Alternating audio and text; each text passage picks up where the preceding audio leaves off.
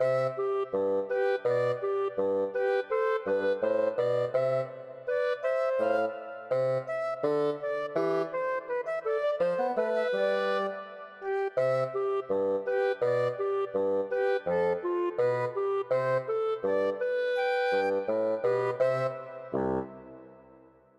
is the Maverick Minister Deranged Bible Stories podcast series.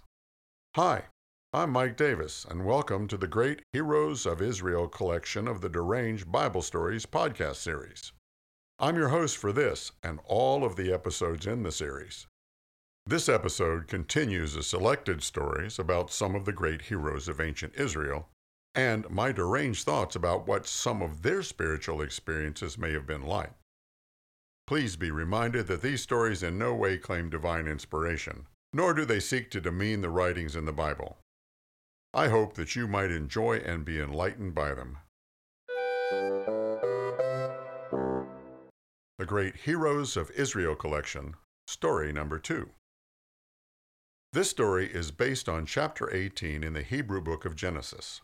In that chapter, Abraham, the great patriarch of Judaism, Christianity, and Islam, and God enter into a pretty heated negotiation about the fate of the cities of Sodom and Gomorrah. Here is my deranged thought. For the most part, we tend to understand God, at least in God's relationship with us and the created universe, as loving, compassionate, merciful, and forgiving. In addition, we also understand God to be just, fair, impartial, and decisive when it comes to the consequences for human behaviors and actions which are destructive to the human community and the created universe. So I have to wonder if God ever has to struggle with whether to be loving and merciful or just and decisive when it comes to responding to human misconduct and destructive behavior. Just how does God go about making the right decision? Does God have someone to talk to about this kind of stuff? Chapter 2. The Negotiation. The story of Sodom and Gomorrah. Abraham and God were sitting around one afternoon passing the time of day when the Lord said to Abraham, "I've had it.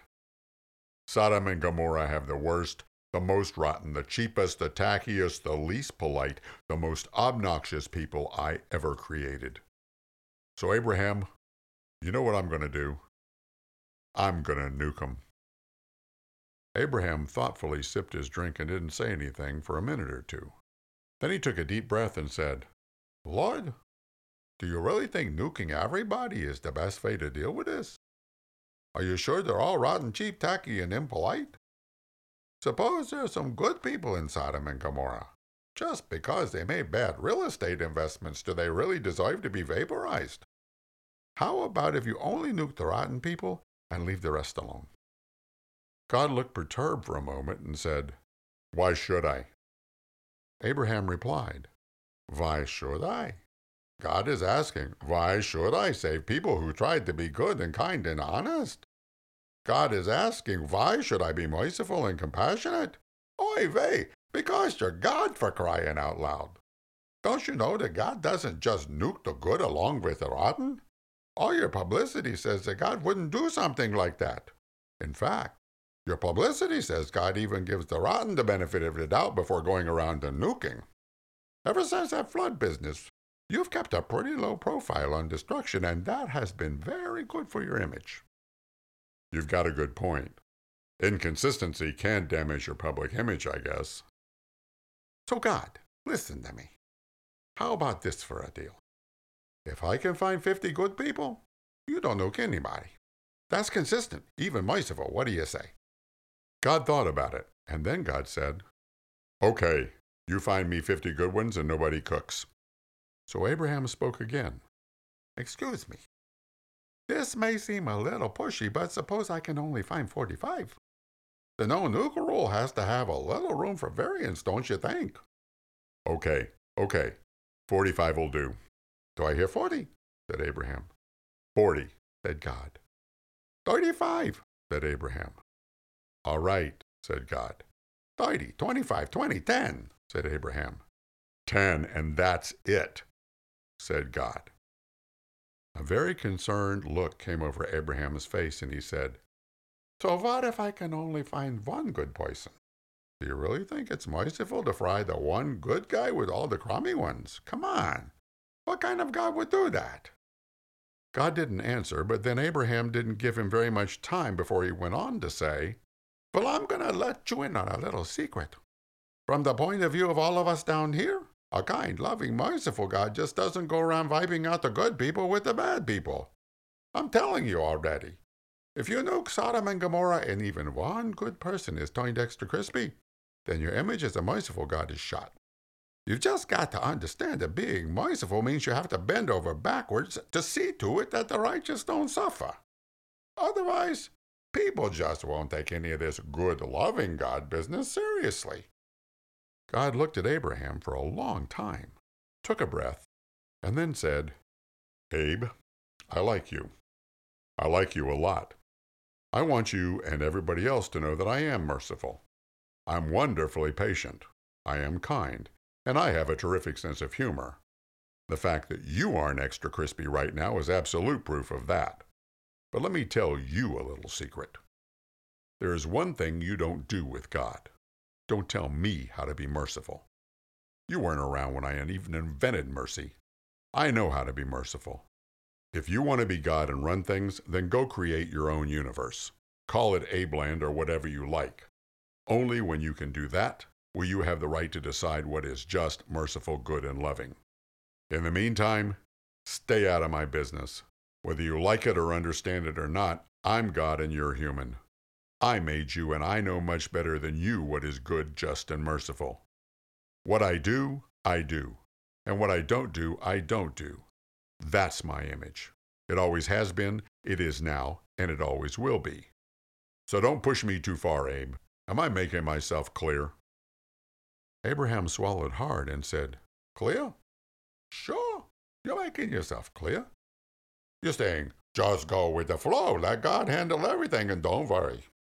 You're being very clear. You're saying, don't be human. Well, let me tell you something. I am human, and you made me this way. So if you just wanted me to fall in line and accept everything that goes on around me, without questions, without making any creative suggestions, then you should have made me a rat or an aardvark or something other than a human. Yeah, you're God, all right.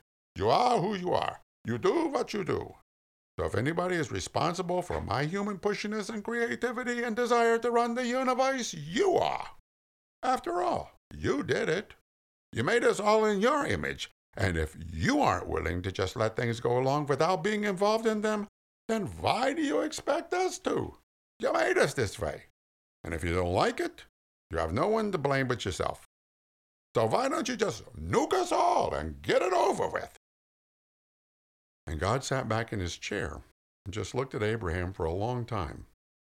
Then God said, "You know, sometimes I forget just how much like me I made you humans. Sometimes I forget why I made you the way I did. It was to be my hands and feet and voice in this far from perfect world.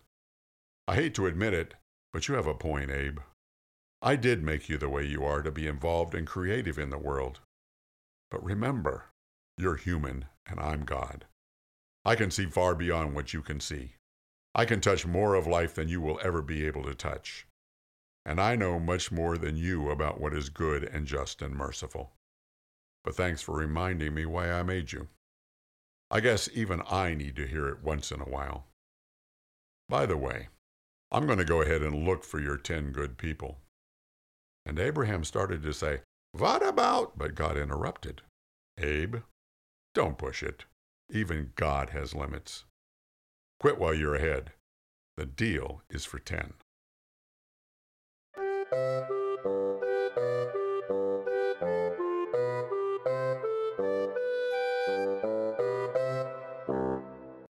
So what is the potentially helpful spiritual insight from this story? For me, it's about what justice, compassion, and mercy really mean, and where we're supposed to use them in our everyday lives. You see, in our culture, justice most often seems to be concerned with giving and getting what someone deserves based on his or her actions and behavior. That is, if a person does unkind and destructive things that disrupt and damage the human community, then justice requires that person to be dealt with in an unkind and destructive manner. That's fair, balanced, and good, according to the overall understanding of human justice.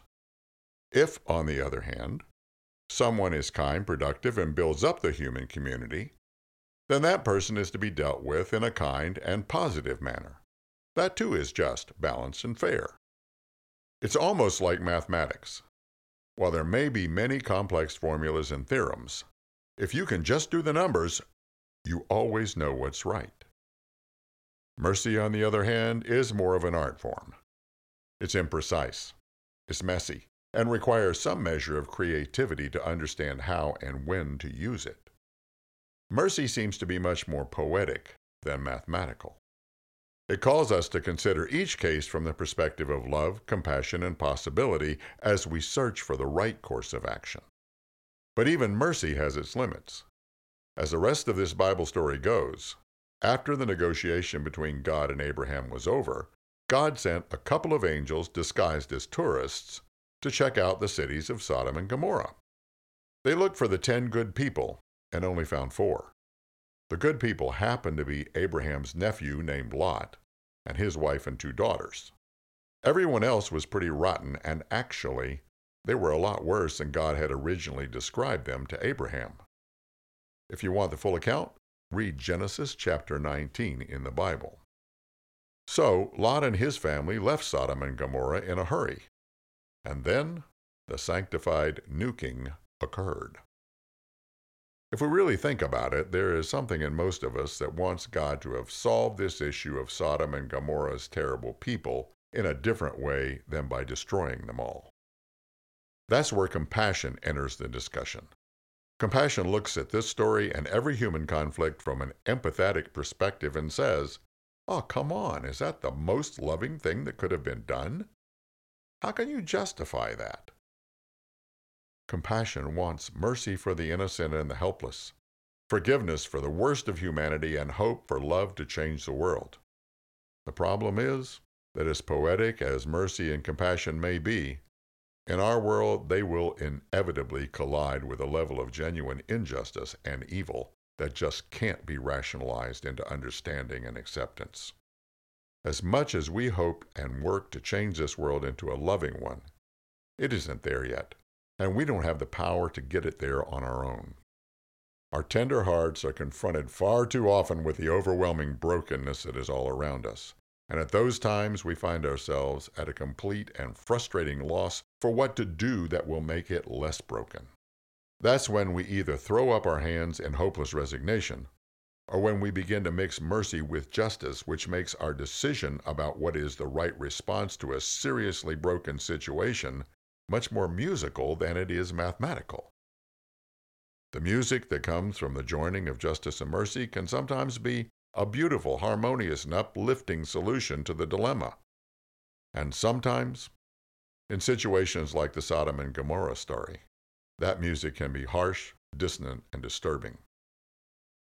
I guess the real insight in this story is the importance of remembering that even though we are all members of the orchestra or the chorus or the rock band that makes whatever music is needed to hold our broken world together, we're not the conductor.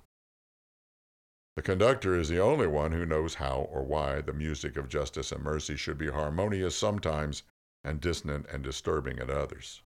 The best we can do is to pay close attention to the conductor and do our best to play the parts we have been given as well as we possibly can.